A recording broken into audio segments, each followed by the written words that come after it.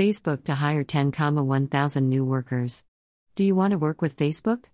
Facebook said it plans to hire 10,000 workers in the European Union over the next 5 years to work on a new computing platform that promises to connect people virtually but could raise concerns about privacy and the social platform gaining more control in people's online lives. The company said in a blog post Sunday that those high-skilled workers would help build the metaverse, a futuristic notion for connecting online that uses augmented and virtual reality. Facebook to hire. Do you want to join Facebook? A metaverse is an online world where people can play games, work, and communicate in a virtual environment, often using VR headsets. Facebook CEO Mark Zuckerberg has been a leading voice on the concept. The announcement comes as Facebook deals with the fallout of a damaging scandal and faces increased calls for regulation to curb its influence. Facebook executives have been touting the metaverse as the next big thing after the mobile internet, though their track record is spotty on predicting future trends. For example, CEO Mark Zuckerberg's expectations 4 years ago by taking virtual vacations with faraway loved ones via a headset or using a smartphone camera to improve an apartment virtually have not materialized so far. Read Elon Musk is working on human bots and very interesting. The company also is contending with antitrust crackdowns, the testimony of a former whistleblowing employee, and concerns about how it handles vaccine-related and political misinformation. As we begin the journey of bringing the metaverse to life, the need for highly specialized engineers is one of Facebook's most pressing priorities, according to the blog post from Nick Clegg, Vice President of Global Affairs, and Javier Olivan, Vice President of Primary Products. Facebook's recruiters target Germany, France, Italy, Spain, Poland, the Netherlands, and Ireland for the hiring drive. The social network isn't the only one working on the metaverse, and Facebook acknowledged that no single company would own and operate it. But there are concerns Facebook and a handful of other Silicon Valley giants would end up monopolizing the metaverse and use it to collect and profit from personal data, mirroring the situation now with the Internet.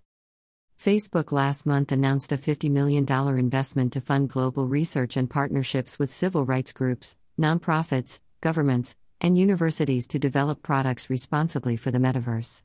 But the company added that it would probably take 10 to 15 years to fully realize many of those products. In a separate blog post Sunday, the company defended its approach to combating hate speech in response to a Wall Street Journal article examining its inability to detect and remove hateful and excessively violent posts. What is the metaverse? The metaverse has the potential to help unlock access to new creative, social, and economic opportunities.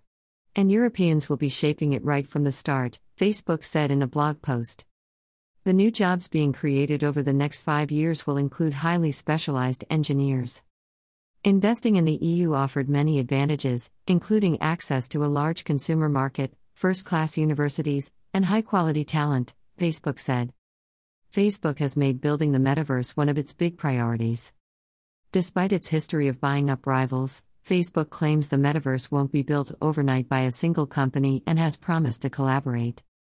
It recently invested $50 million, £36.3 million, in nonprofit funding groups to help build the metaverse responsibly. But it thinks the accurate metaverse idea will take another 10 to 15 years. Some critics say this latest announcement is designed to re-establish the company's reputation and divert attention after a series of damaging scandals in recent months. This included revelations from whistleblower Frances Haugen, who worked as a product manager on the civic integrity team at Facebook.